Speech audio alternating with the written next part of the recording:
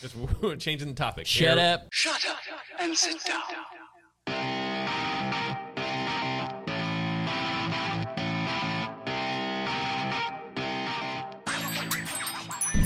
Good dog! My BC clap, my BC clap, my BC clap. My BC clap, my BC clap, my BC clap. My BC clap, my BC clap, my BC clap. Have you seen me yet in my BC clap? Get your tools out, you can come and tweak these sets. I got a vicious cycle, I'm riding it right though. The places that I go, the kids go psycho. Grips in my hands, road under my feet. One day we'll be taking over the streets. The ramps get brought out, the jumps are up. You get air, pump it up. I'm a fella who can settle for a special girl who pedals to the metal while the feeder is stiletto. Then a hello, let's go for a ride, you and I don't mind if you're on a shiny ship or if it's ghetto, take either. I've ridden whips, ridden beaters, cruisers, all terrains and two-seaters. Used to do it top speed, nobody could touch me. Now I'm on a chill tip, riding on my Dutchie. You are listening to the Dialed Podcast with Matt Lee Grand, Evan Price, Lance Hepler, and Jake Von Turing. Here is another Chinese proverb for you. A crisis is an opportunity riding in dangerous wind. If life is crazy upside down for you, make sure you always look for that opportunity. It's there somewhere. Hello, it's just me and my bellow, rocking a side pony and stilettos. Let's go. We ride these streets, working our glutes, being urban athletes. Like honky, honky, beep, beep, beep, beep. Get on a bike and out there. Someone stole my bike. You suck! I'm your trapped bike stealer. Gold frame, pedals to match. This beast is thinner than a model and the wheels don't detach. So saddle up, got a seat that's made of leather and velvet. Purple flames painted on the side. I see you in helmet. When I drink Bang Energy, I feel like I can see other people's work. Because you're reading a book! Hi, and welcome back to the Dial Podcast. I am Jake Von Turing, and I'm here with Lance friggin' Hepler. Lance. Oh, wait a minute. What's up, Lance? What's up, boys? It's Lance friggin' Hepler. I love Seinfeld. Yeah. I feel like I doesn't? tried to What- get my kid to watch it, and he was like, eh. What 50-year-old doesn't like Seinfeld? Wait, you're only 40. 60. I'm 60, Lance. Okay. I'm a 60-year-old man trapped in a 40-something-year-old body. It was part of our Upbringing. lives for so was. long. Yeah. Not anymore. To Lance's left, Matt LeGrand. What's up, ladies and gentlemen of the internet? You guys are looking freaking fantastic. Freaking fantastic. Fantastic. Fantastic's good. I'll take fantastic. Yep. What's the opposite of fantastic? Kramer. Oh, all right. Sweet. Boys, All right. podcast 290. Whoa. Okay, we got to start thinking about podcast 300. What we gonna do? What 10 we weeks. gonna do? 10 weeks from now. 10 weeks. 10 weeks from now, we're going to do something big. Don't know what it is, but be prepared. Get yourself prepared 10 weeks from now. 70 days see. ish. Crazy. Wow. Yeah, I think we need to do something live. We'll have to talk Yeah. about that. Stay tuned. I like it. All right. Topic for this week. Sepp Kuss. Sepp Kuss. Sepp, I'd say freaking Kuss, but he's better than that. GC Sepp Kuss. Go freaking Sepp Kuss. American Sepp Kuss. Durango boy Sepp Kuss is currently leading La Vuelta España. It's nighttime there, and he's sleeping in his red pajamas, red, and he's wearing the red jersey as he sleeps. Yeah, as he should. Absolutely. His red, he's got red underwear on, no doubt. Yep. As we record this, it's a Thursday. They just finished stage 12 today, if my memory serves me correct. Stage 12. He is still in the lead.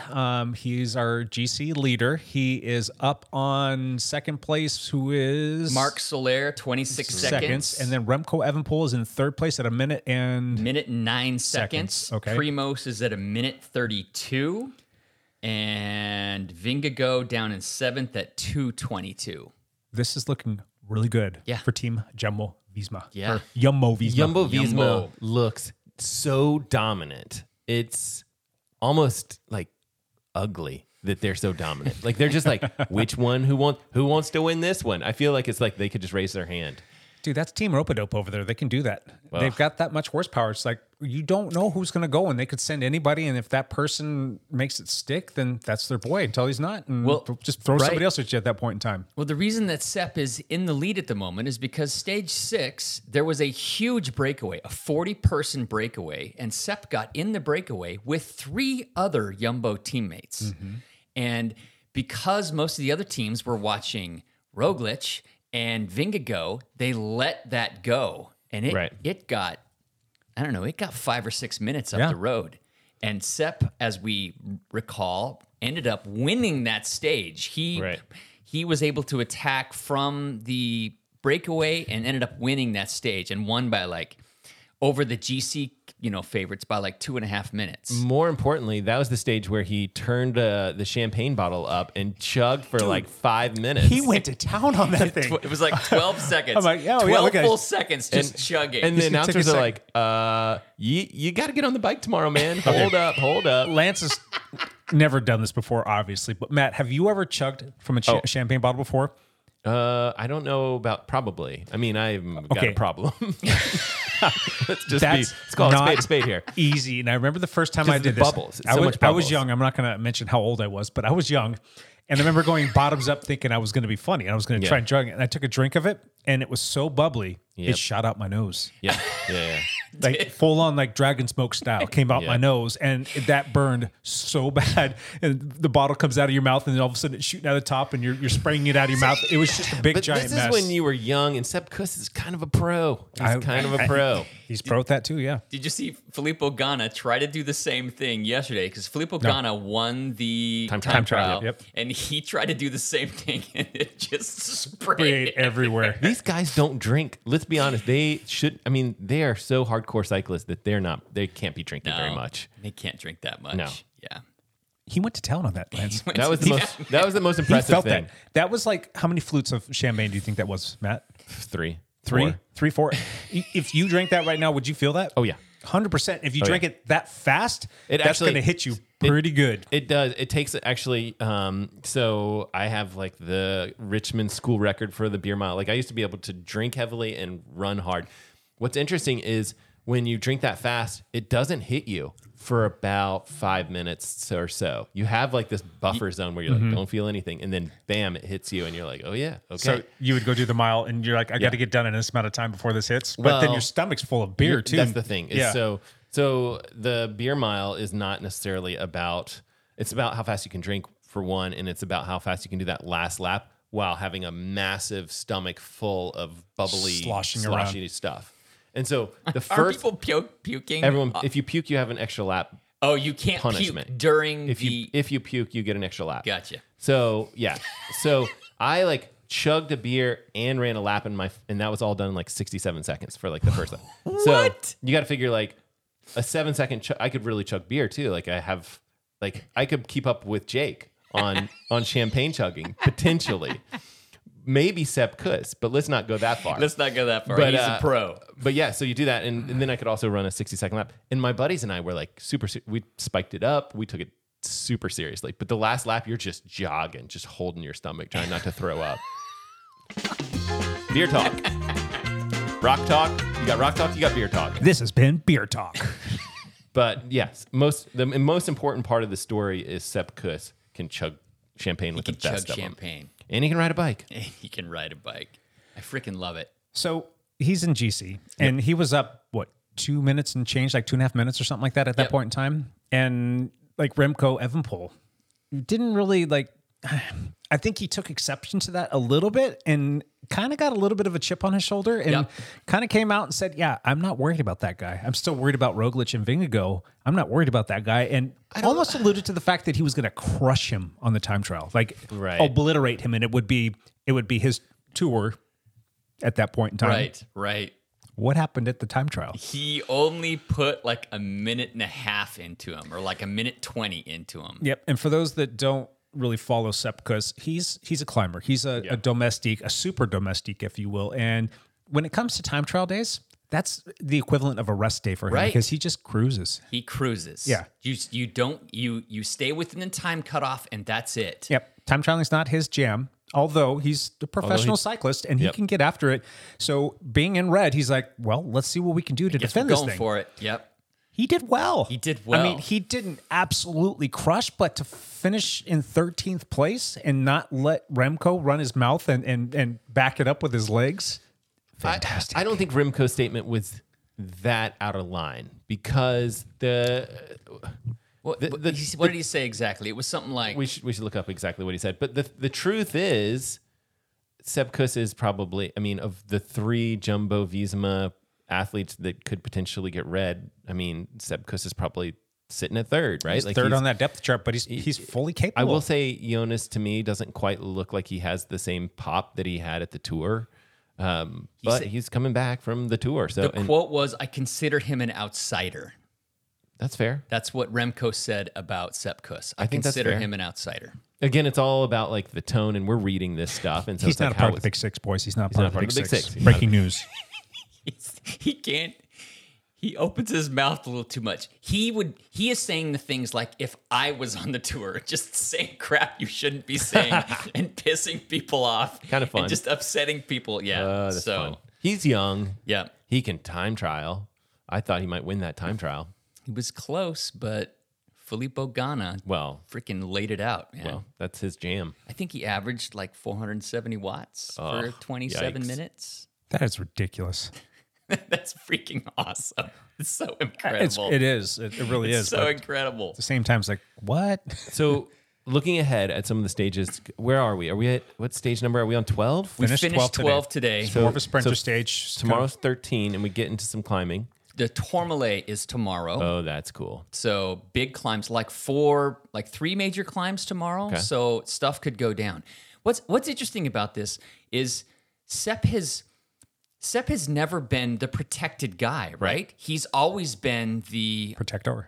Protector. He is the one setting the pace. He is the one drilling it on the last climb to set the pace for Primoz or for Vingegaard.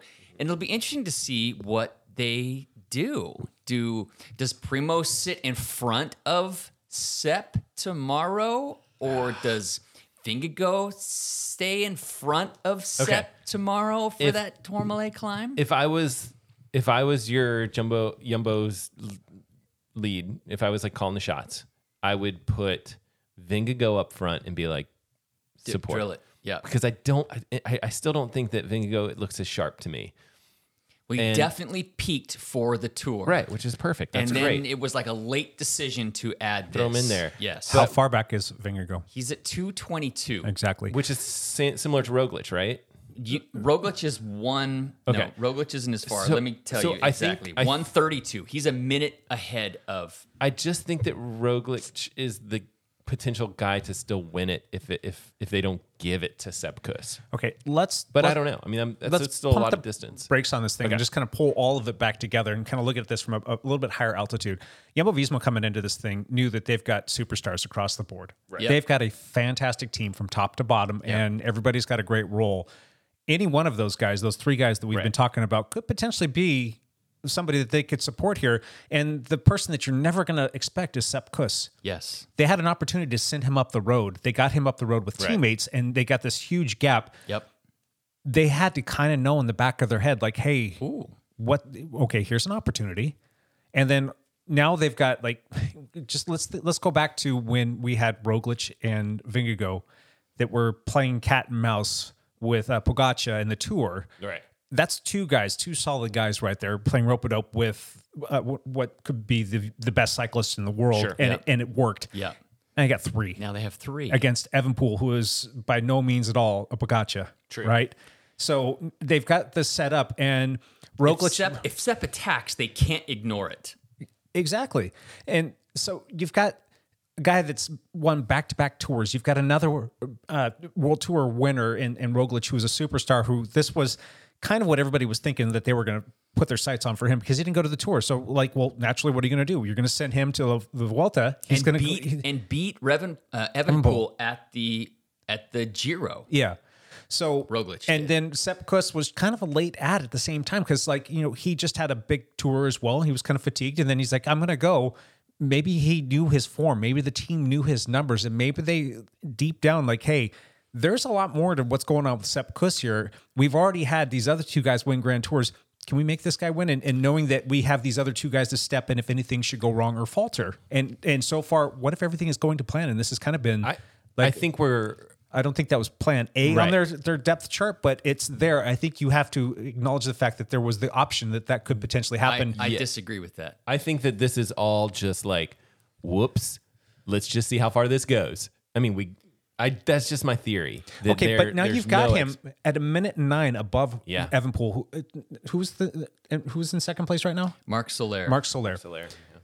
again, he's someone to contend with, that you got to keep an eye on as well because he could sneak in there. But you've got Jumbo-Visma now with the weapons to support this guy. And that's the thing is I think that they will continue to try to support him until it looks questionable. And then I think that they're going to have to come up with a slightly different strategy. I think it's almost a shame that we're recording this podcast today because I do think tomorrow's going to be so telling. It will tell what happens. And they could do a couple things, right? So one of the things when you have 3 athletes that are so dominant, you can send one up the road. Mm-hmm. Yep. Because there's probably going to be a breakaway. And if one of these guys gets, one of those 3 getting the breakaway, who knows, right? Like you can do a lot of things. You can have them wait for or even your GCs to come back. Or even on the final climb. Oh, Vingegaard is attacking. Well, I kind of need to stay here with Sepp and Roglic. Yeah, because what do you do in that Vingegaard's situation? 2:22 down, but it's Vingegaard. And he could put 2 minutes into what if we do here? How long is that climb? That climb is only like 10K. It's not the longest climb of all times. I don't know. There's a lot of climbing tomorrow, though. Yeah. There's three mountaintop finish or whatever, 3 mountains or stage, whatever classification climbs they are, right? It's massive. But it's still, I just think maybe a breakaway gets away with someone like Vingegaard, and it's like, well, he could probably, I mean, if he's in a breakaway and he's going to climb by himself, he could probably put 2 minutes into the entire group. I don't know. It could be very interesting to watch tomorrow.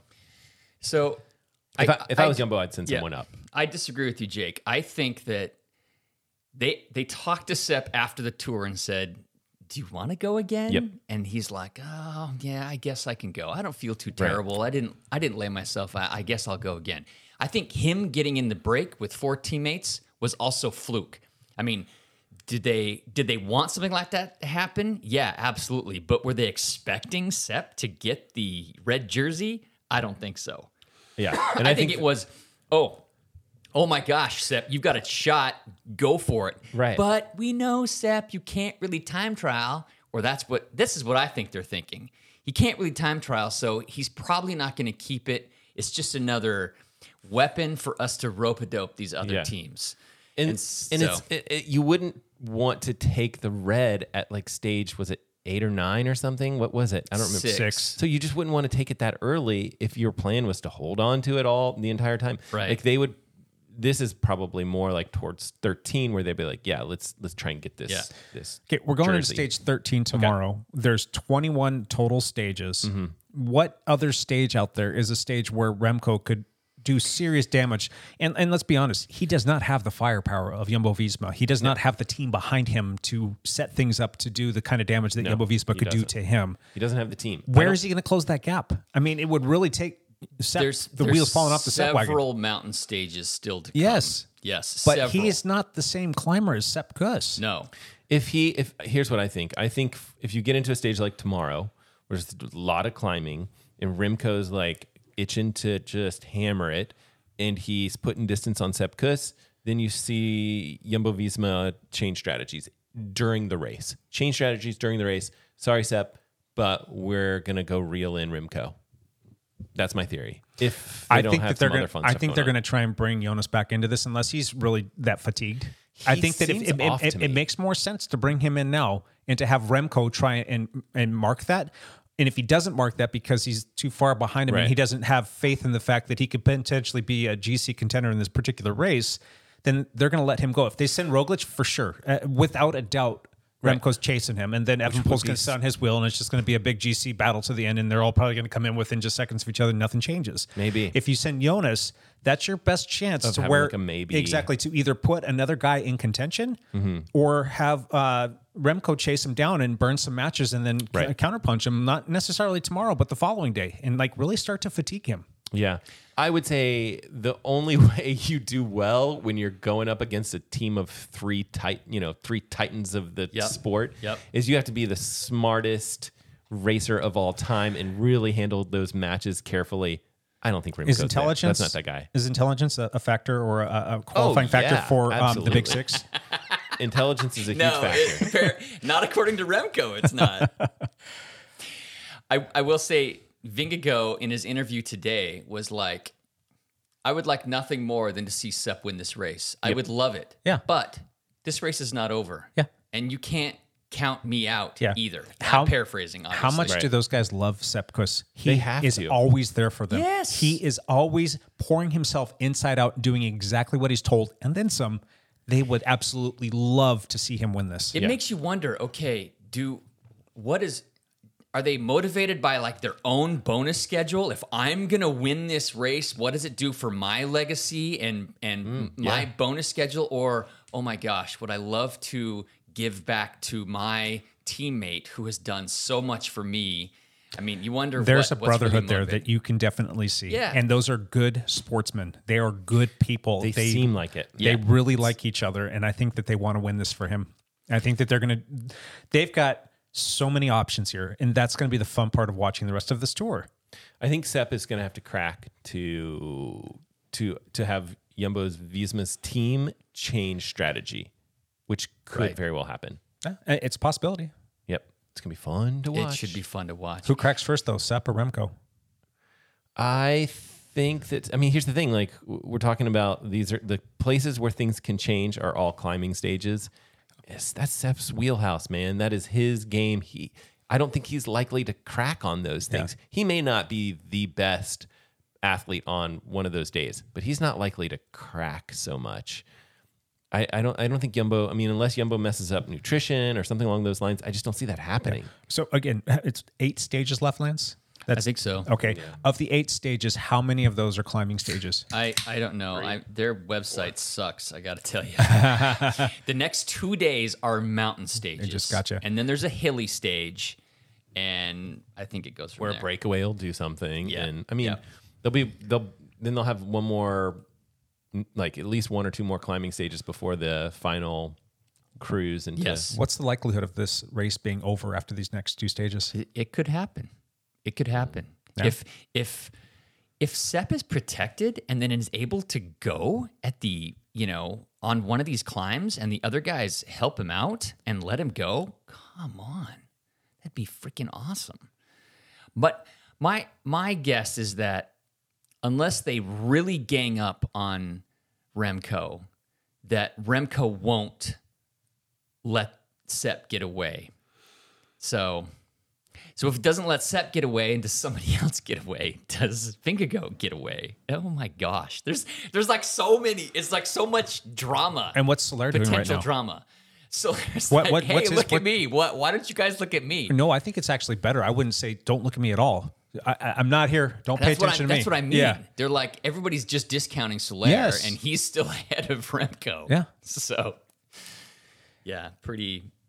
It's exciting. It's like exciting racing. Yeah, this is it's a more good race. exciting than you after this freaking terrible start that they had. Like, that's right. 5 stages of which were just a disaster. Yeah.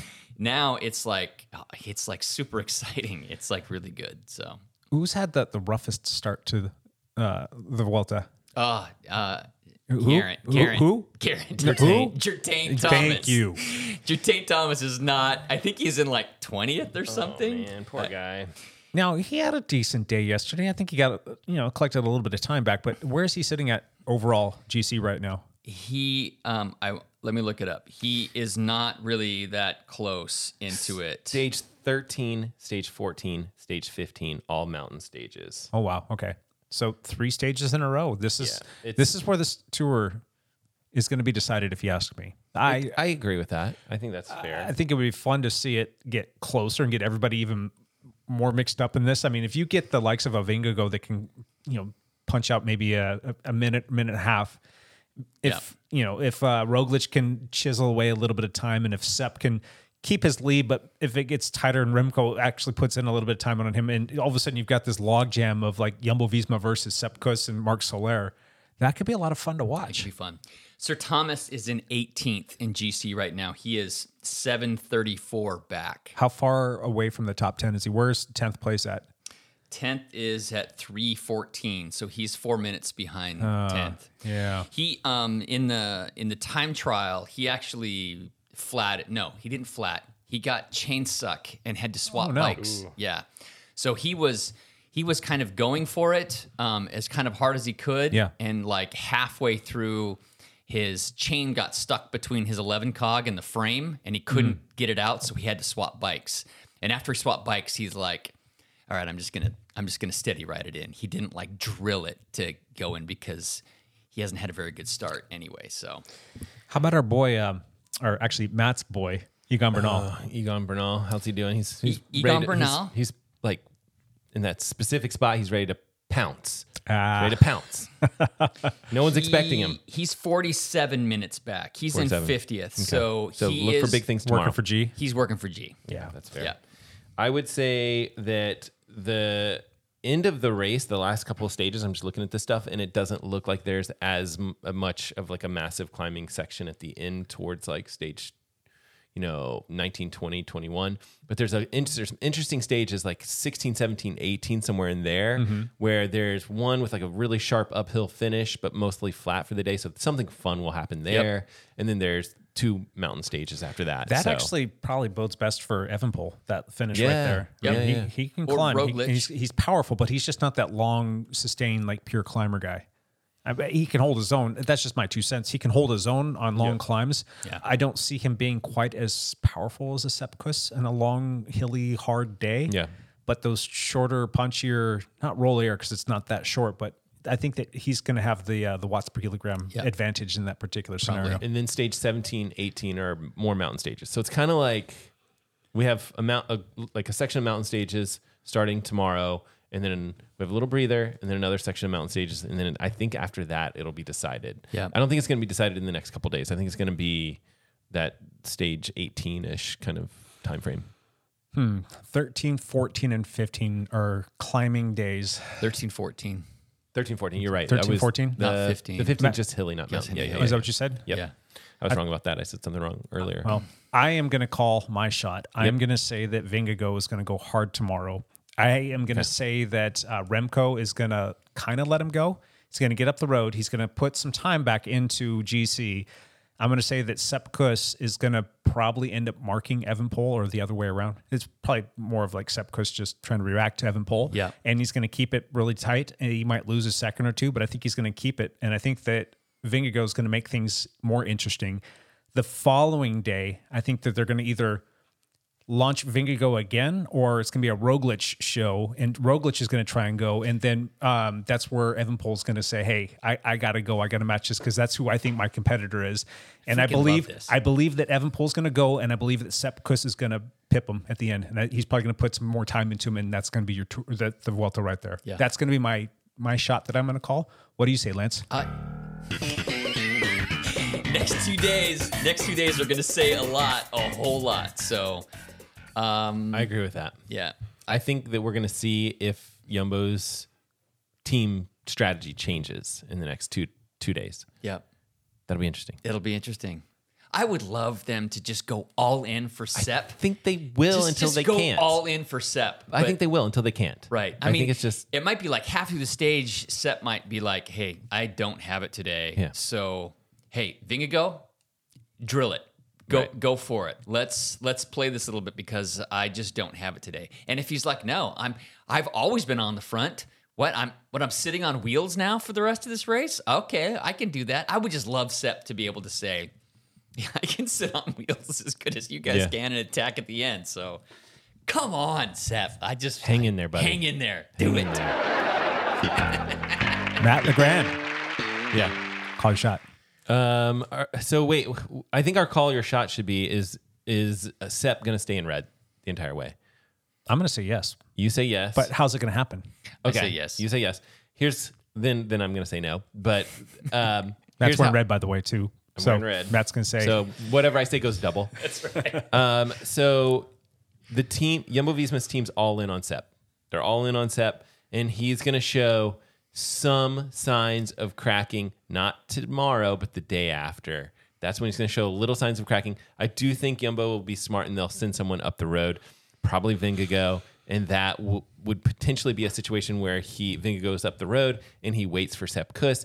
They pull him in, and he looks fine for the first time, and then he looks like he maybe struggles a little bit tomorrow, and then all of a sudden you're going to see we switch to some flat stages, so we don't really notice it, but Jumbo's strategy changes, and then we get to stage 16, which has a little spiky finish, and then 17, I could be getting these numbers wrong. 17, you're in the mountains, and we see who the real leader of Jumbo-Visma's team is. Yeah. Primoz Roglic wins red. All right. Did you see Primoz Roglic today at the intermediate sprint?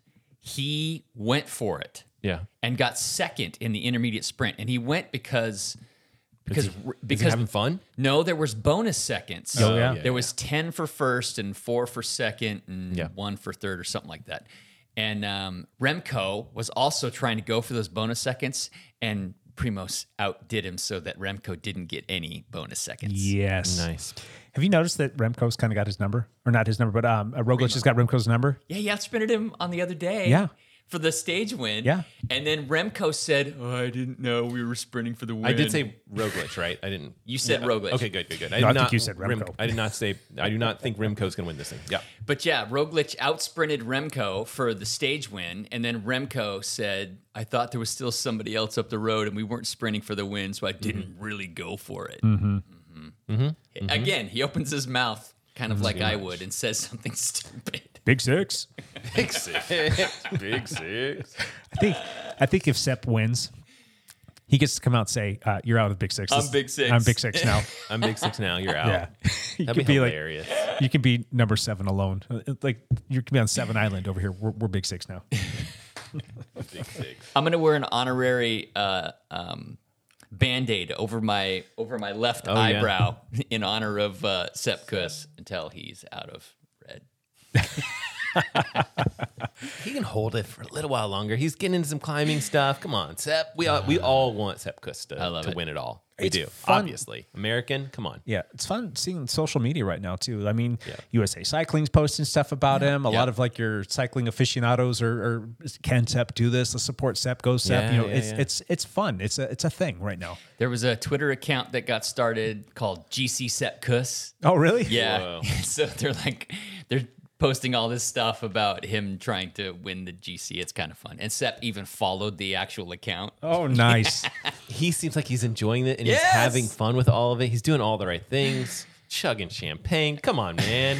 There's nothing to not like about this guy. I love it. Anything else you guys want to talk about with respect to La Vuelta? Nope. Nothing Nope. timely, That's nothing good. crazy going on there.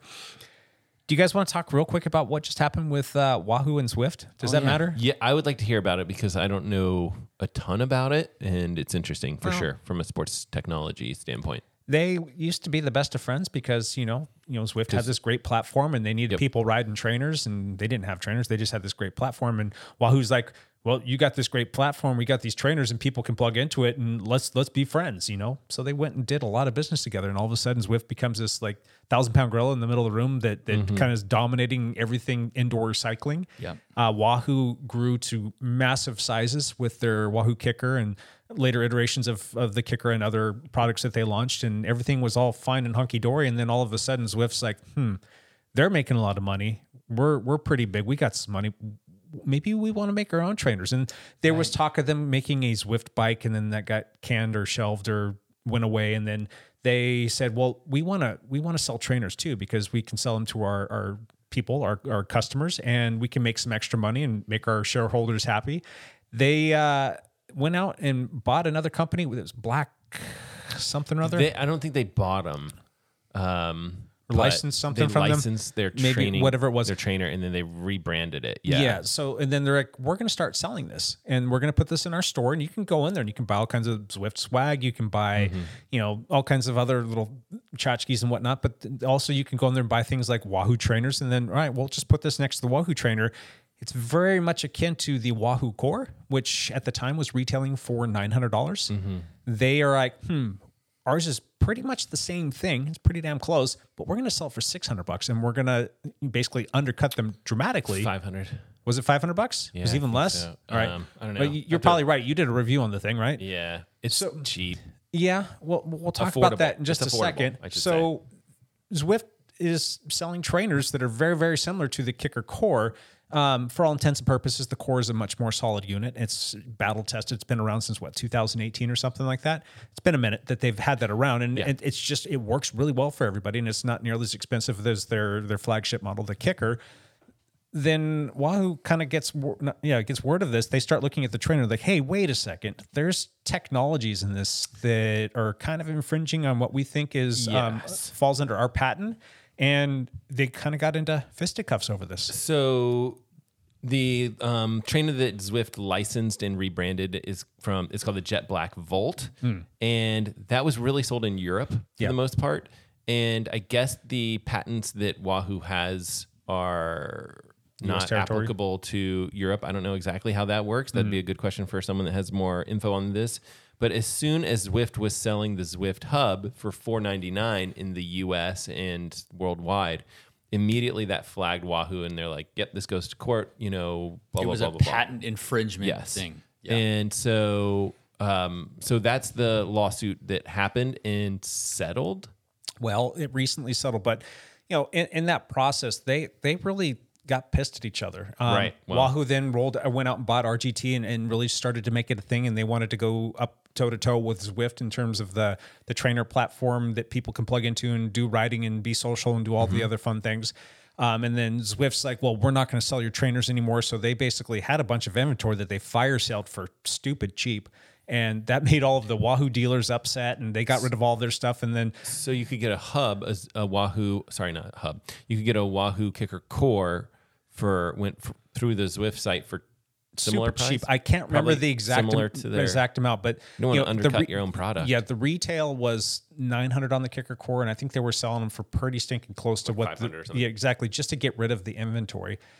I don't know if they're making money, losing money. I don't know what their arrangement was with money, but they just wanted to get it out of their store. They didn't want to be selling the competitor's product.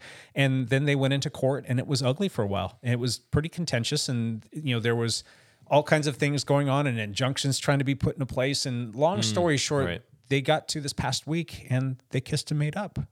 They sorted out all of their industry. We knew the details of like the settlement. Yeah. You don't usually get to see any of that stuff. They did release some of the information. I don't know if they talked exactly about what the payout was, but there is a licensing agreement in place. Okay. So Zwift is paying for some sort of licensing every time they sell one of their Zwift hubs. Correct. Which stinks for them because they're basically selling those things dirt cheap because they just want people to use their game. Mm-hmm. So yeah. But you got to imagine they're making some money on that too. I mean, why would they go through all of that hassle to not make a few bucks on it? Because they want people on trainers. They're going to be on their trainers regardless. Not if they can't afford a trainer. If you can't afford a trainer, you're not on Zwift. All they want is people on Zwift, the game. Well, then why did they go and acquire that? Why didn't they just say, hey, well, let's because there was no Jet Black or whatever your guys called. Let's put your stuff in there that's less expensive. Because there was our name on the Jet Black was $1,000. Zwift wants I'm trying to think of a good person. They want my wife, for example, on Zwift instead of Peloton. And she's not going to spend $1,000 on a trainer. But $500, $499. Okay, I could do that, and then let's go for Zwift since I'm already buying it on the Zwift name. Things like the Kicker Snap, and there's other things out there that you can use that they're not good. Right. How much is the Snap right now?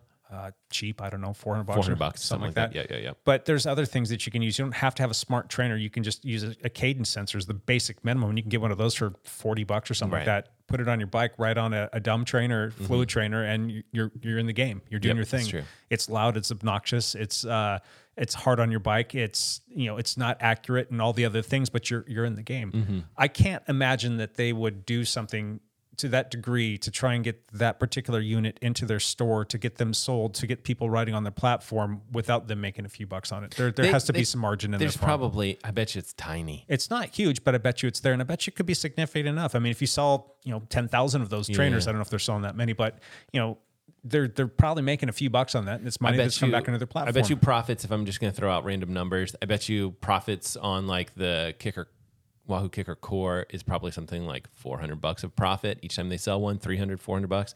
And I bet you the Zwift Hub is like 100 or less or something. I bet you it's pretty tight.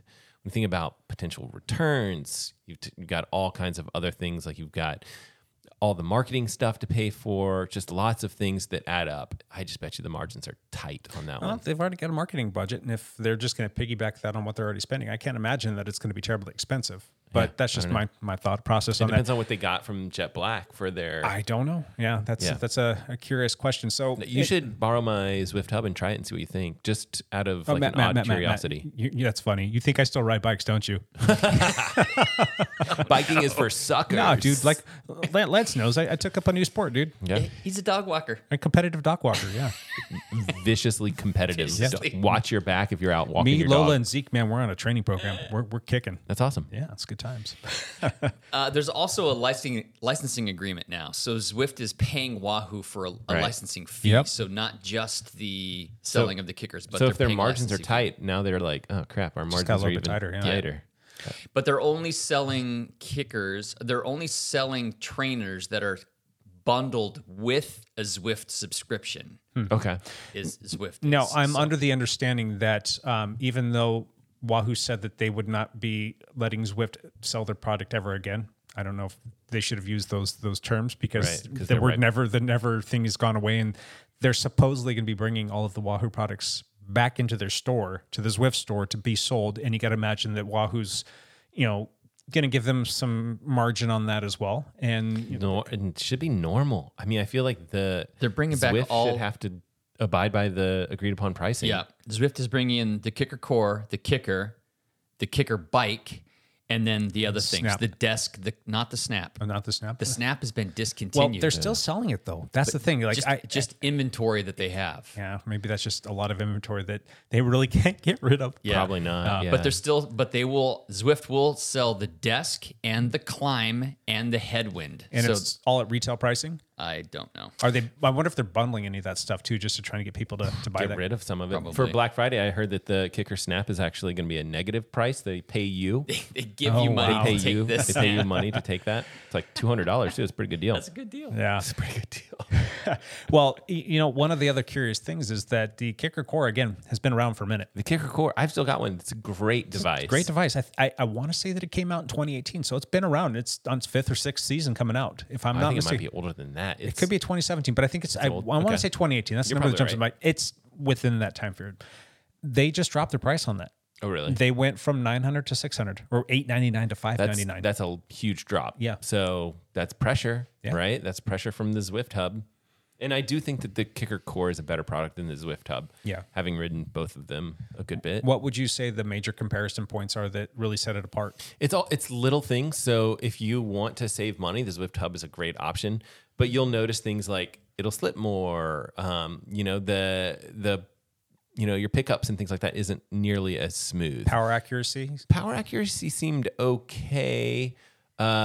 There's also some manufacturing issues. Like I had some rubbing and stuff like that on the initial edition. It didn't end up being a problem, but like if people see that stuff, you're gonna need to return it and go through customer service, which was decent. The customer service side of things. So, yeah, The kicker core is good. Good it's device. solid.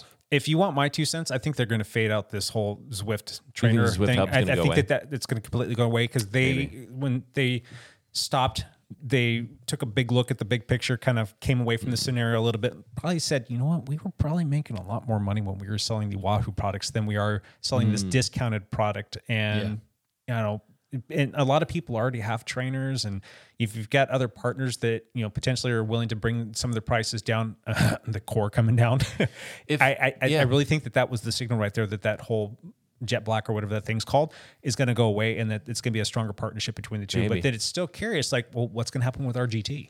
That's a really good question. If for some reason Zwift and Wahoo became really tight and they were like, we're going to do away with the Zwift Hub, we want to sell your kicker core and we want to sell it for dirt cheap, then I could see Wahoo being like, okay, let's do this.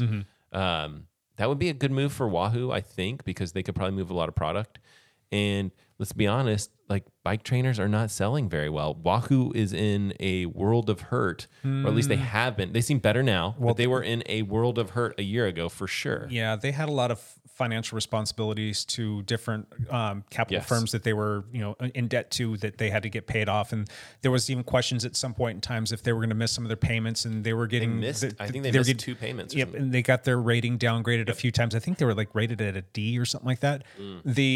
gentleman who started Wahoo, the primary, the CEO, whoever it is, Right. pulled together the funding, and he basically brought back everything in-house. They owe nobody money for anything. They've tightened up their game a little bit. They're reconfiguring their marketing and their whole production process of how things are going to be done. And they're doing what seems like a good job. And I think that like little things like was it the Rival, the watch that they were making? Yes. That got tabled and probably went away. I have a sneaking They suspicion were going to do a second watch supposedly. Yeah. But I mean, I'm guessing that someone with a brain was like, no, we're not going here. We need to double down on the things that work. Yep. And then you've got I think it's, what are those? The roller, what's the roller thing called that they have? It's called the Wahoo Roller. Rollers. Yeah. Those Wahoo things are Kicker on roller. Those things are on fire sale right now because I think they? they're probably trying to get rid of those because those things were basically a flop, if you ask me. And that's, just I agree. get rid of all of the crap, fine tune what they Not have. a bad product. It's just not one, like the price point was not smart. It was like, here's this really expensive product that is for a very specific use case. Like you're going to a race and you want to bring this big thing. I don't know. It's a weird product. Yeah. So I think they're trying to get back to the roots. I think that they really want to start innovating again on the things that were home runs for them. So I think double down on bike computers. Yep. They're doing a fantastic job there. They're doing a fantastic job in the trainer market. Some of the things that I do see being problematic is still that a lot of these things, there's price point barriers for folks. Like they just can't go spend that kind of money. So to see them bring the kicker core down into a more reasonable stratosphere, I think that that's a good thing. And then they need to ask themselves a very serious question. Is RGT, is that profitable for them? Is that something that they want to push on? Yeah. They've done a lot of work on it though in the last 6 months. There have been a lot of updates that have come out and they've refined quite a few things and it's significantly better than it was. I mean, there was a point in time last year where I almost said, I'm done. I had because we work with Wahoo and they let me test everything. I get a free account. I was having so many problems with it where I was like, all right, I'm going to go back to Zwift and I'm going to start paying the $15 a month again. Yeah. And just call it what it is. And then all of a sudden some updates happened. Some things came out. They refined a few things. I'm like, oh, okay, this is good. This is a good thing. I'm going to stay here and I'm going to continue using it. There's a new land or two that has come out. There seems like there's a few more people riding in there, but the use is such a small, tiny drop in the bucket compared to Zwift. If you go ride on Zwift on a busy night, there's thousands of people. Yeah. You go ride on RGT on a busy night, there might be 50 or 60 people. It's also not indoor trainer season, really. True. At the moment. True. So it kills me that I've been paying for Zwift and I'm just not using it right now. Yeah. I don't know. I've had it off for a full year. You save money, man. Yeah. So, yeah, I think that the RGT stuff is a decent investment. They probably picked it up at a reasonable price. They also bought Sufferfest, which probably cost a little bit more. They have, if you look at the package that they have, it's nice. It's a very great package. Yeah. I mean, it's all put together very well. There are a lot of people that are using it to its full degree. The Sufferfest, the training platforms, RGT, and just following everything, and they absolutely love it. And there's a lot of cool stuff in there too. I think they've got yoga and Pilates and strength training and flexibility and cool videos about athletes. Yeah, so they've got a lot of stuff going on, and it's just, I don't know, for whatever reason, people just love Zwift. And Zwift's great, except for their Magic Rainbow roads or whatever they call those things. That was the hill stupid thing. Well, I think some people, I don't know. I did a video on that. It was interesting to hear people's comments in the thing. And it was just like, I'm not doing Rainbow Road. This is ridiculous. And then other people were like, better than nothing. And it's a Mario. Watch out for that banana. Yeah. And you get to climb around. Yeah. So I don't know. I can't remember the name of it. I watched DC Rainmaker's video on it, but there's another training platform that came out.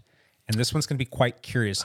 Zwift lost their indoor trainer world championships to this particular platform. Yeah. This particular platform has incredible graphics. It's pretty stinking cool, and they're constantly innovating. And here's the kicker. It's 100% free. And it is bankrolled by the UAE. What? Is it really? Yes. They've got funds galore. I don't quite understand what the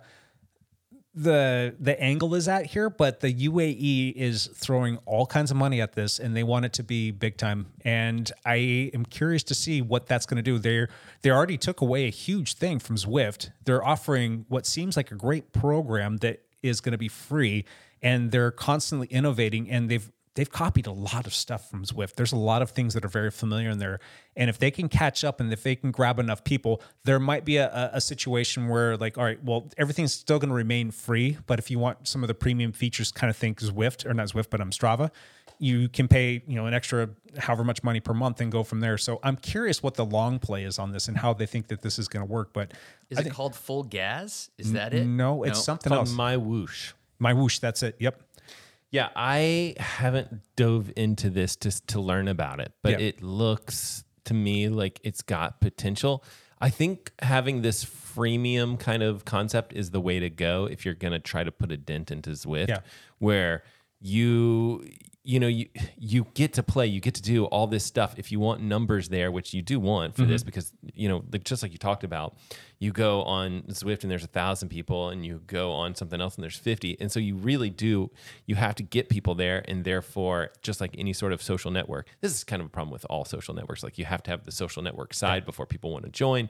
So you have to have the massive amount of people, and free is a great way to do it. Yeah. So I think you've got to be willing to invest, and probably invest for a couple of years. Here's another thing, though. You can use RGT for free. Right. You're very limited in terms of the lands that you can go to. Yeah, but what's nice, though, is like if you want to, you can still follow programs. You can still do all the things. You're going to be stuck in the same land doing the same thing over and over again. But you can do the workouts. But what's cool is like if you want to join like a group ride on there, you can do that. And then you get to go ride in other places. So if you want to ride by yourself for free, you're going to be stuck in one land, but then you can go join other rides in there and it's still free and you can go do what you want to do, which is pretty cool. That's pretty cool. Now this My Whoosh, is that what it's called? Yeah, My Whoosh. It's an interesting name. Yeah. Is it's curious. It definitely has like kind of a look and feel of Zwift with a little bit more of an RGT kind of realistic look to it. It's kind of like a blend between the two. So, and they've got a lot of different worlds, and supposedly they're going to continue innovating. I can't remember exactly what DC had to say in terms of what the downside was. I think one of the things, though, was that there's just not a lot of people. A lot of people come, they try it, they just don't come back because they want to go where the people are at. Right. So how do you get people to come over? Well, you start hosting world championship races. That's true. You start throwing other things at it. And, the UAE, they got a lot of money, guys. Yep. They do. A lot. Yeah.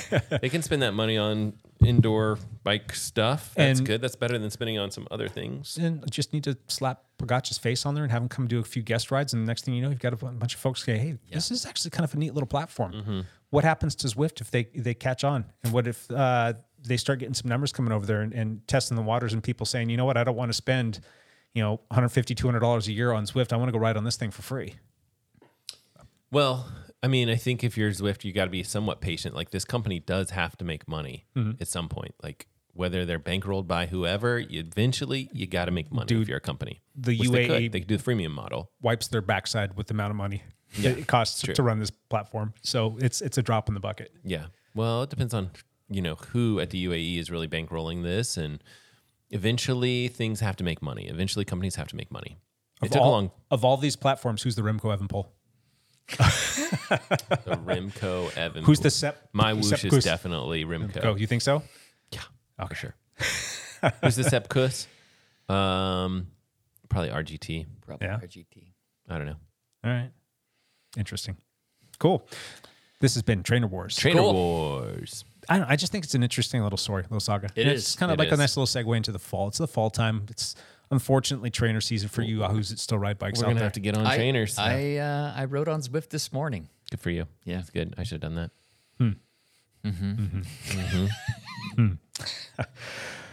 All right. That's enough of that. Anything else that you guys want to inject on that? We good? Go We're Sepp. good. Go Okay. Sepp. Go Sepp. Champ here. I'm all about having fun. Kind of already talked about the important stuff. Champ Bailey here. What do you want to talk about, Champ? The only other thing I would talk about is, well, there's the two other races going on. The Tour of Britain We also has have started. local stuff. Yeah, the Tour of Britain has started, and Jumbo-Visma has been dominating that. It's been kind of weird.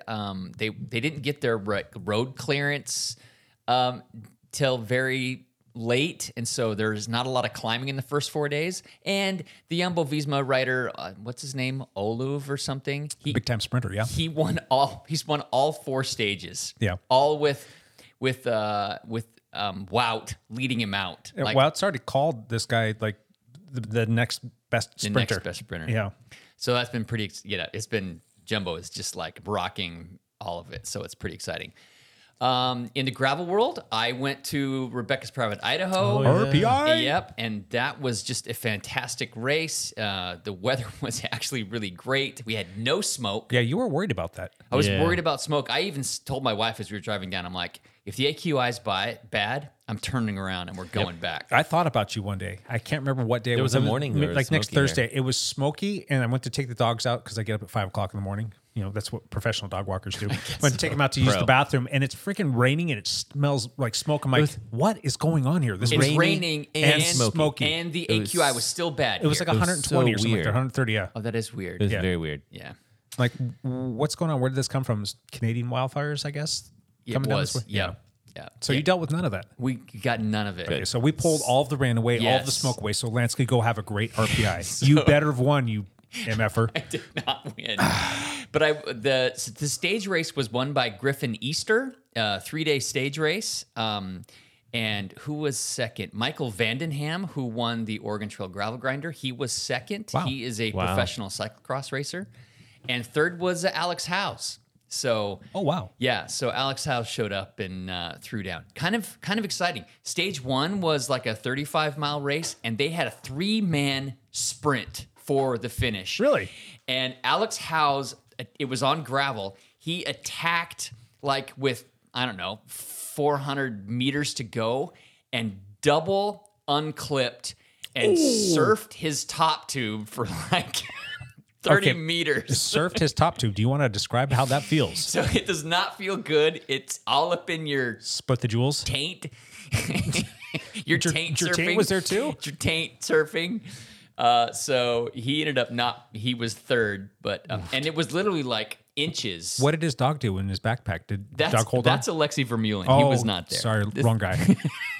So this is what I get this for is Alex trying. House. He's the EF education guy. Okay. Oh, no, you're talking about. Yeah. And then the second day time trial, Griffin Easter ended up winning the time trial as well. It's a 5-mile uphill time trial. And then the last day of the 100-mile race, it was a 3-up sprint again. Seriously? At the very end. And Michael Vandenham literally won by like 2 inches over Alex House. Like a bike throw? Did they have to have like high-speed camera? Or? Yes, it took them Oh, a wow. minute to kind of figure out who won. So That's crazy. It was kind of exciting racing, and our weather was decent. We did get rained on the final day. I did not do the whole stage race. I just went and watched all the stages. Did you do any of the stages? The last day, but I only did the 56-mile race. So you cherry-picked the kiddie race. I cherry-picked the kiddie race. All right. But on the women's side, Sarah Max from Bend actually went out and won the stage race there as job, well. Sarah. Yeah, so Sarah has been just killing it this year. She's in like 10th or 12th in Lifetime Grand Prix Fitness. Oh, wow. And, you know, Just came out to stay sharp and win yeah. another race. And it's a really cool race. Carl Decker was there and Sarah Max were there. They're both from Bend. And I had a blast this last weekend hanging out with all these people, hanging out with Yuri Hosfold again and his wife and all these guys. So, yeah.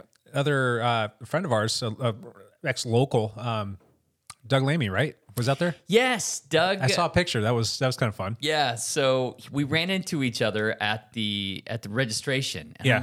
I'm like, what race you doing? Doug's like, yeah, I'm just gonna do the 56-mile race. I'm like, well, I'm doing that too. And he's like, okay. And I'm like, well, find me tomorrow. It ended up being chilly that morning, and he didn't have his arm warmers, so I loaned him a pair of arm warmers so that he could have something. Sure. And you know me. When we lined up, I lined up on the front row. I'm like, I don't care what. I'm just gonna line up right on the front row. And Doug was like 4 rows back, and I'm like, I just waved at Doug and like gave him the come here. I made him come up on the front row with me, and he's like, I don't belong up here, and I'm like, neither do I. But nobody cares. Let's just start from the front row. He's like, okay. So Doug came Play out. the part. Yep. Yeah. So it was good. The race for me actually went really well. 56 miles and about 4,000 feet of climbing with some big, gnarly gravel descents. Okay, that's right down my alley is big, long gravel descents. Big, long gravel climbs, not right down my alley. Mm-hmm. But there were like 300 people in the 56-mile race. And I ended up 7th place overall. Dude, that's good. Yeah. Nice job. So wait, and last year I think it was like 13th, and so I went like 10 minutes faster than last year and moved up a little bit. They don't have masters categories. They don't have age group categories. I would have been the 4th over 40-year-old that finished and the 2nd 50-year-old that finished. So Travel, man. Yeah, it ended up being a good day for me. And Doug was only 10 minutes behind me or something like that. Good. So he was up there, pretty well. So good job, Doug. Sounds like he's liking life out there in Idaho. He is loving living in Boise. So How far away was the race from Boise? It's like 2.5 hours. Okay. Yeah, it's like Cool. 2.5 hours from Boise. So it was nice. Him and his wife came up. His wife actually did the Tater Tot, her first ever bike race. Mm-hmm. So they both came up as well. So yeah, that was exciting. The bummer about me being at the Rebecca's Pride of Idaho is I missed the Hetmere cyclocross race. The season opener. The season opener for us here in the Portland area. On lovely Vancouver Beach. On the Vancouver beach, Lake. sandy beaches of Vancouver Lake. It was a little bit different course this year, a little tighter, and the sand section was different than they've done it in years past. Yeah, so before in the past, there was like a sand ramp that you would ride down to the beach, and a lot of people could like muster enough You could power make to get it to exactly. the You just beach. power through it, and it was always funny because the people that don't know how to position themselves for the entry into the sand would always go flying over, and you'd see all kinds of awesome scorpions or people just like sailing Yes. over the bars, and it just like it was funny. You'd always get the best pictures there, but a lot of people would either dismount, or if you had some skills, you could ride down to the beach and get onto the harder packed part of the beach, and then you would ride the entire beach. And then to come back up, you had to dismount and run through the sand because I don't think anybody had the legs or the power to go through that uphill in deep, thick sand on a bike. So this year, they went in maybe halfway down the beach, Yeah. or maybe it was like a close to a third. So they only used maybe like a third or just more than a third of the beach. And it was kind of like a big crescent shaped bit. And it was all in thick sand. The very early races, there was some hard pack stuff and you could kind of get down there, but it was still pretty hard. But you couldn't get to hard pack and like rest and ride it out. Yeah. So it was So- like ride as long as you can and then you're hopping off. Yeah, and running. and it was one of those things. It's like, all right, do I try and ride it as far as I can and smash my legs and get off and run and smash them even more, or do I just get off and run the whole thing at a consistent pace? Which one was going to be the most economical energy wise? And it was kind of a mixed bag. I mean, some people who were a little bit lighter that had a little bit of power could float over the sand and go a little bit further. And I think that ultimately ended up being the right play. But more times than not, the best call was just to get off and run through at a very consistent pace with your bike mounted up, and you'd be good to go. Yeah. But yeah, I didn't quite see as many casualties on that though. On So there weren't as many people trying to send it to get down to the beach, and that wasn't quite as fun, but it was still a great course. They did a good job. Lots of people showed up. We had a lot of teammates there racing. I think the Cat 1-2 field was won by Landon Farnsworth. Yeah. I believe. And I think second was a guy named Peter. I don't know this name. Where is it? Peter Bentley, and third was Zane Strait. Oh, Peter Bentley is a 16-year-old. So That's why you don't new know. up and comer coming. interestingly, I'm looking at the results, and Landon Farnsworth won the Cat 1-2 Open. And The Cat 2-3. He raced the Cat 2-3 just before the 1-2, and he won the single speed. Yep. He did Wow. 3 races and won all 3. Nice work. Yeah, Guy's a beast. that's a beast. Yeah. Yep. We had a lot of people show up and do this race, and our good friend Scott Scholes, who runs Zone 5, was ecstatic at the numbers and the support that he got coming out there. Fantastic. It wasn't the biggest cyclocross race that I've ever seen, but it far and away exceeded what he had as his goal.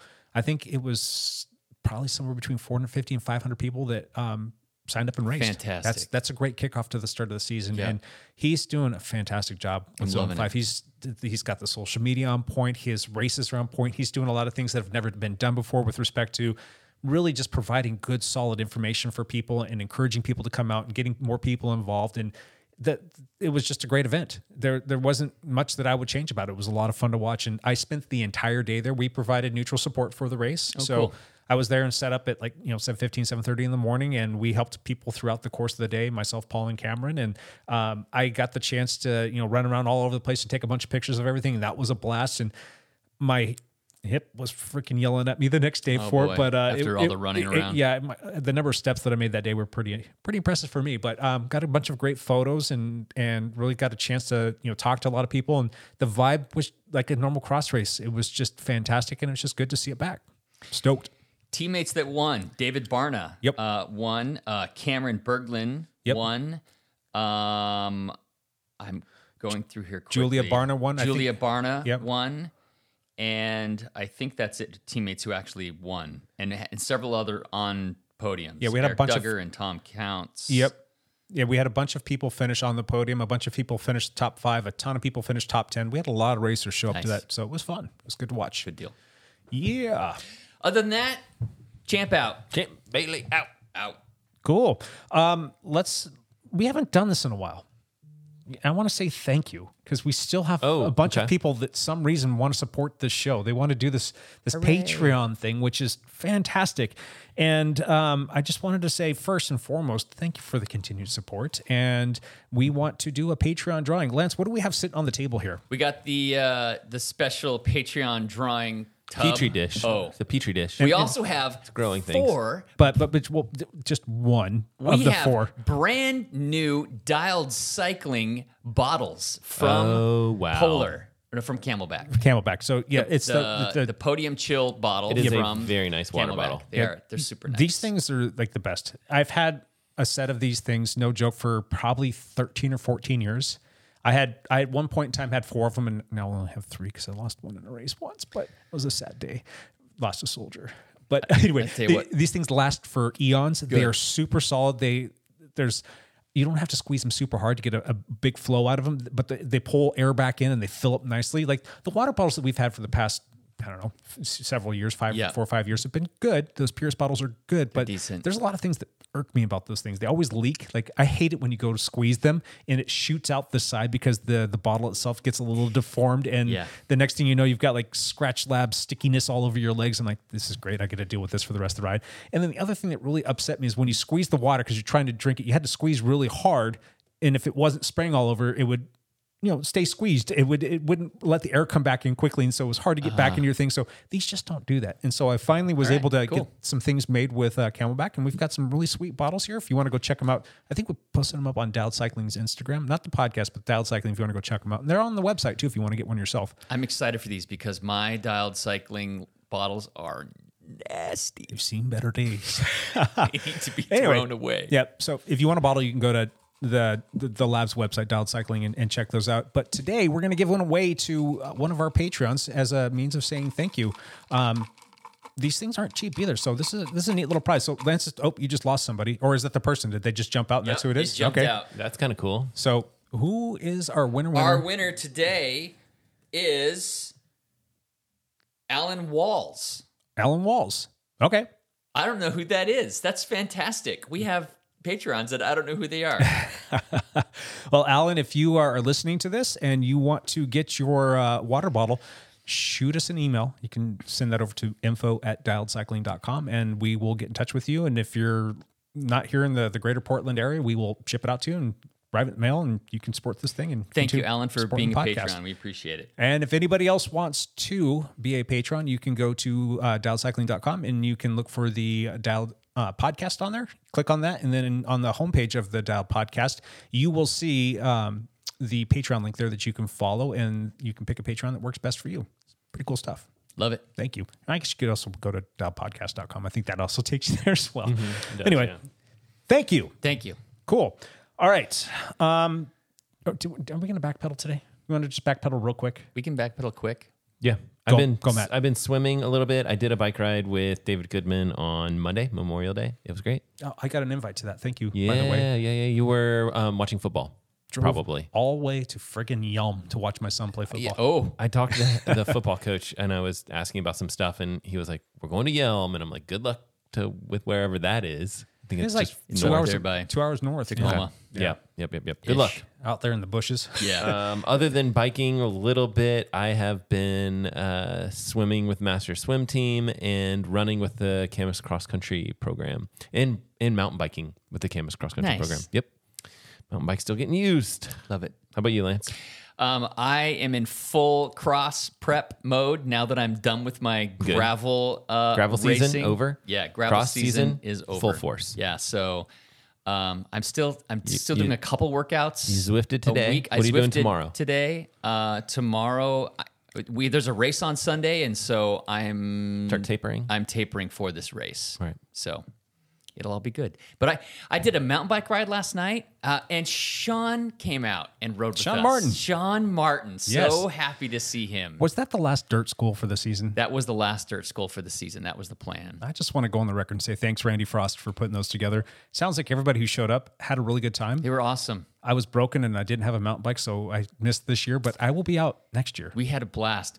There was like every night we did dirt school, somebody took a KOM on some segment there geez. because there's 10 of us and we end up, flexing off at each other. So that was a lot of fun. Last night I had a great time. So it's all been good. Dirt school turned into dirt flexing. Yeah. They're like, what am I shouldn't be riding with you guys. I'm like, that's exactly why you're here. Yep. Is to follow wheels and learn how to ride these trails faster. I learned a lot, so loved it. Thank you. All right. My back pedal, I walked my dogs. I love this is the Seinfeld episode. One last thing, Matt LeGrand, go. Posted a Koros video that I probably talked about in the last podcast. I don't remember if I did, but it did pretty well because the title of it again was we talked about this before the podcast, but it's like any title of videos that are controversial or whatever. This one was like Koros doesn't give a damn. Right, and it did okay. Oh yeah, people click on that, man. They want to see why Koros doesn't give a damn. Doesn't Koros care? And then I sent a message to the CEO of Koros because he is like really easy to. He's Good dude. Very approachable. Yeah. And a super cool guy. And I was like, I'll change the title of this if you want me to. And he was like, no, I like it. It's got personality. And he's like, let me ask the team. And so this was like around Memorial Day. And he's like, everyone likes it. I was like, okay, cool. Okay, go for it. Because it is complimentary. It's like, the video's complimentary. It is. It's a very nice watch for $230. It's a great watch for that price point. And the whole thing was like, you're not supposed to put all your best features in your cheapest watch, but Koros doesn't give a damn. They did That's it anyway. kind of like the general concept, right? And it's good. It's a great watch, and that video has done quite well.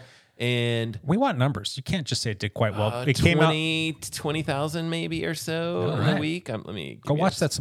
Make a few bucks. Let me give you some real numbers. 22,000. Coming up on 23,000. And how many weeks or days has that been out? I don't know, 7 maybe. Okay, it's been a week basically. I can tell you, maybe. Anyway, maybe I can't tell you, but it's 6 days. 6 days. Yeah. Job, so dude. good. Oh, wow. Good That's video. Good watch. And Koros doesn't give a damn. And they don't give a damn. This week, hopefully.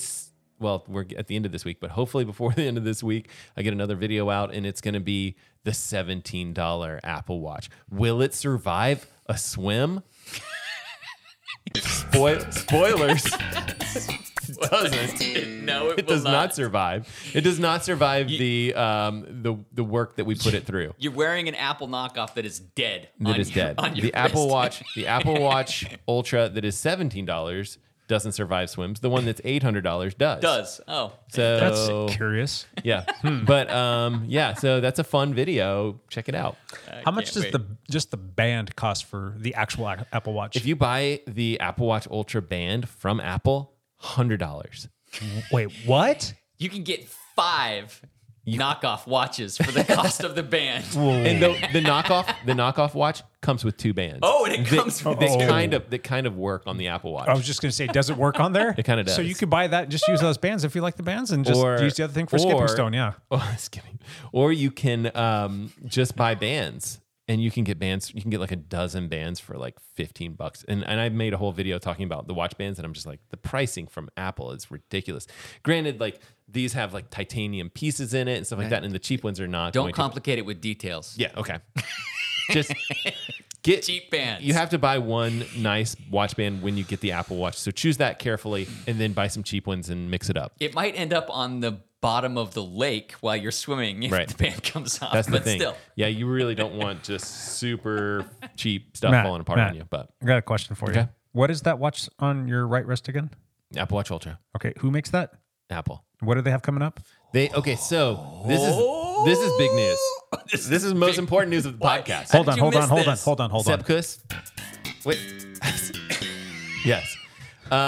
So I got invited to go down to Cupertino for the You're a nobody. I know, exactly. How did you get invited to Cupertino? This is absolutely ridiculous. So I asked my friend, I'm like, because I have quite a few friends that do YouTube or whatever, and he is like 100,000 whatever subscribers. Maybe he's got 150. I don't know, but he's got a lot of subscribers. And I'm sending a message. I'm like, maybe it'll happen, maybe it won't. But would you go if you got invited? And I sent him a message like a while ago, and he was like, "Hell yeah, I would go if I get invited. I'm going." And he lives in Boston, and so he sent me a text message, and he's like, "I just got this email. I got an email from Apple. You're not going to believe this. I'm going to Cupertino. I got invited." And I go, "Oh, that's awesome." And as he's doing that, I'm like, "Let me just check my email for kicks." And I'm like, "Holy shit. You're not going to believe this. I got invited too." It makes zero sense. Like you typically for that invite, you're like someone with like 1 million subscribers.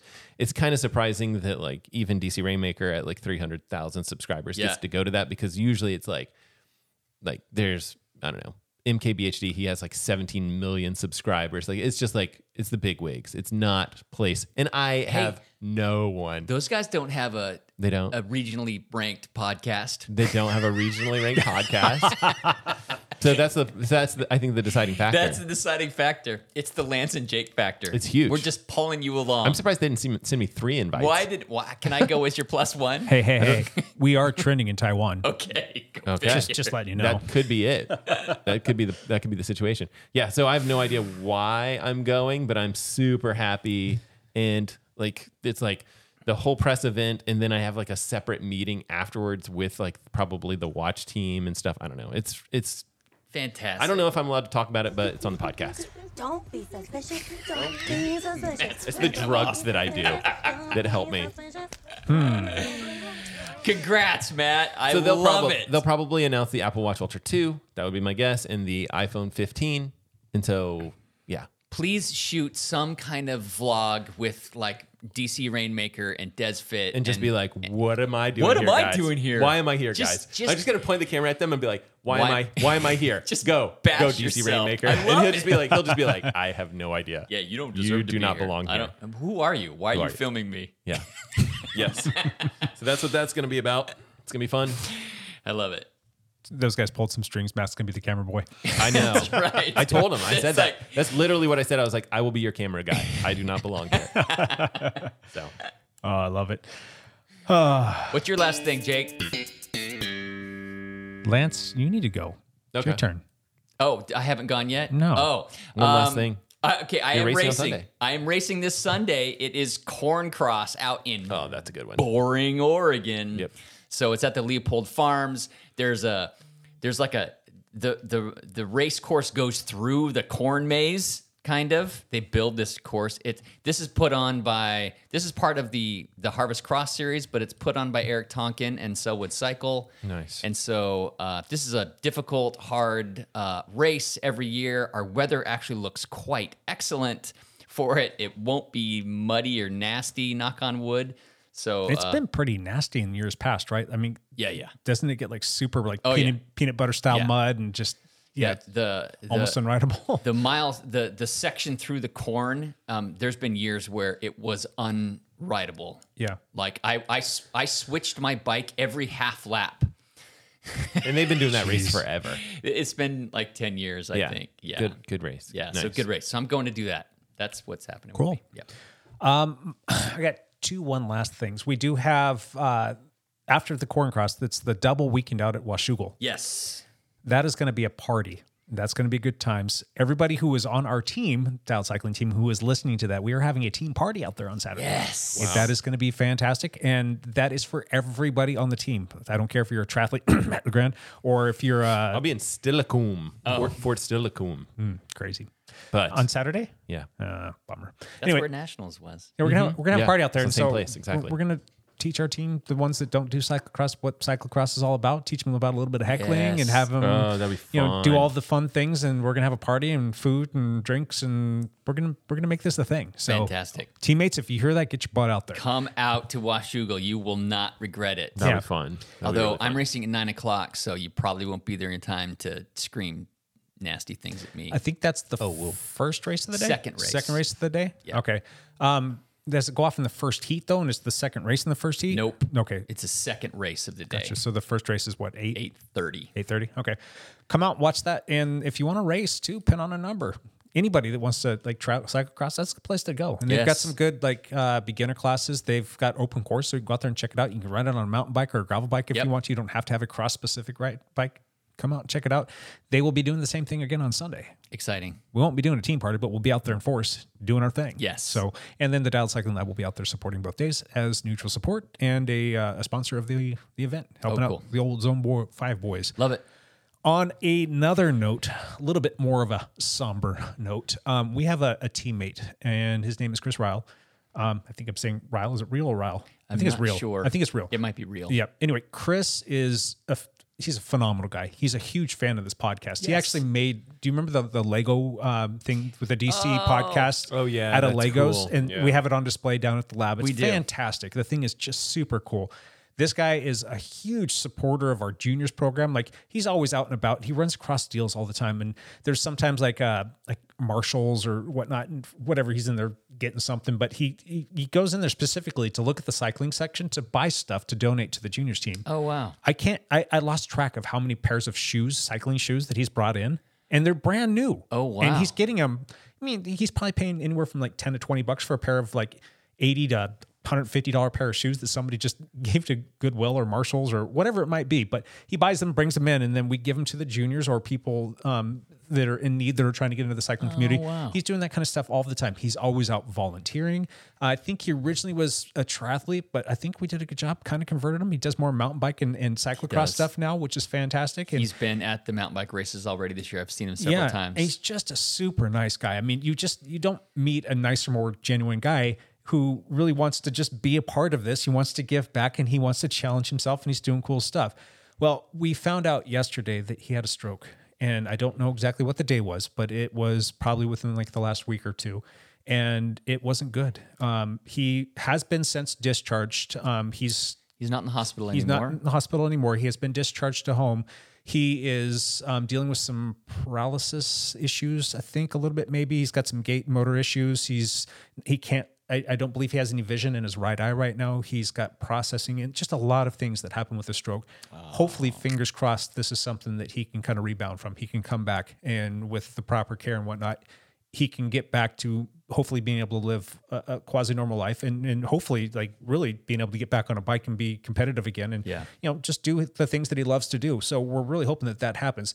Now, the downside is he was the provider for the house. It was, he's married. He's got a lovely wife. They've got 3 kids, and his wife stays at home with the kids, and he's the one that works. So I don't know their situation, but I do know that when you have a stroke and you're in the hospital and you're stuck at home and you're dealing with all kinds of stuff, you're probably not going to be able to work the way that you were. So I don't know what his supplemental income was or his disability income or whatever that might be. I'm sure they're working on that right now, but they need help. And we have put out a call to our team that, hey, this is what happened. And we put that out this morning. And I am absolutely blown away. I'm not going to say names, but you know who you are. Thank you. You guys are fantastic. We've already raised a ton of money. Good. We're going to be able to buy some things that are going to really help out the family with like a Fred Meyer gift card. They live relatively close to Fred Meyer. They've got groceries. They've got all of the food that's already prepared. They've got gas. They've got all the things that's relatively close to their house and it's super convenient. And we've actually been able to raise enough money to buy a very significant gift card to that, as well as we're going to be able to do a Grubhub gift card so that they can kind of not have to worry about food for like the next week. And I really just want to, tell anybody that might want to help out this gentleman who's just a good guy, whether it's just like $1 or $2 or however much you want to give, it doesn't matter. It all adds up at the end of the day. If you want to help out, you can, if you want more details, you can email us at info@dialedcycling.com. Or if you just want to cut to the chase, we're not using GoFundMe because they take a percentage of everything, and we think we can better manage the funds than them. And you can go to our Venmo account, which is @DialedCyclingTeam.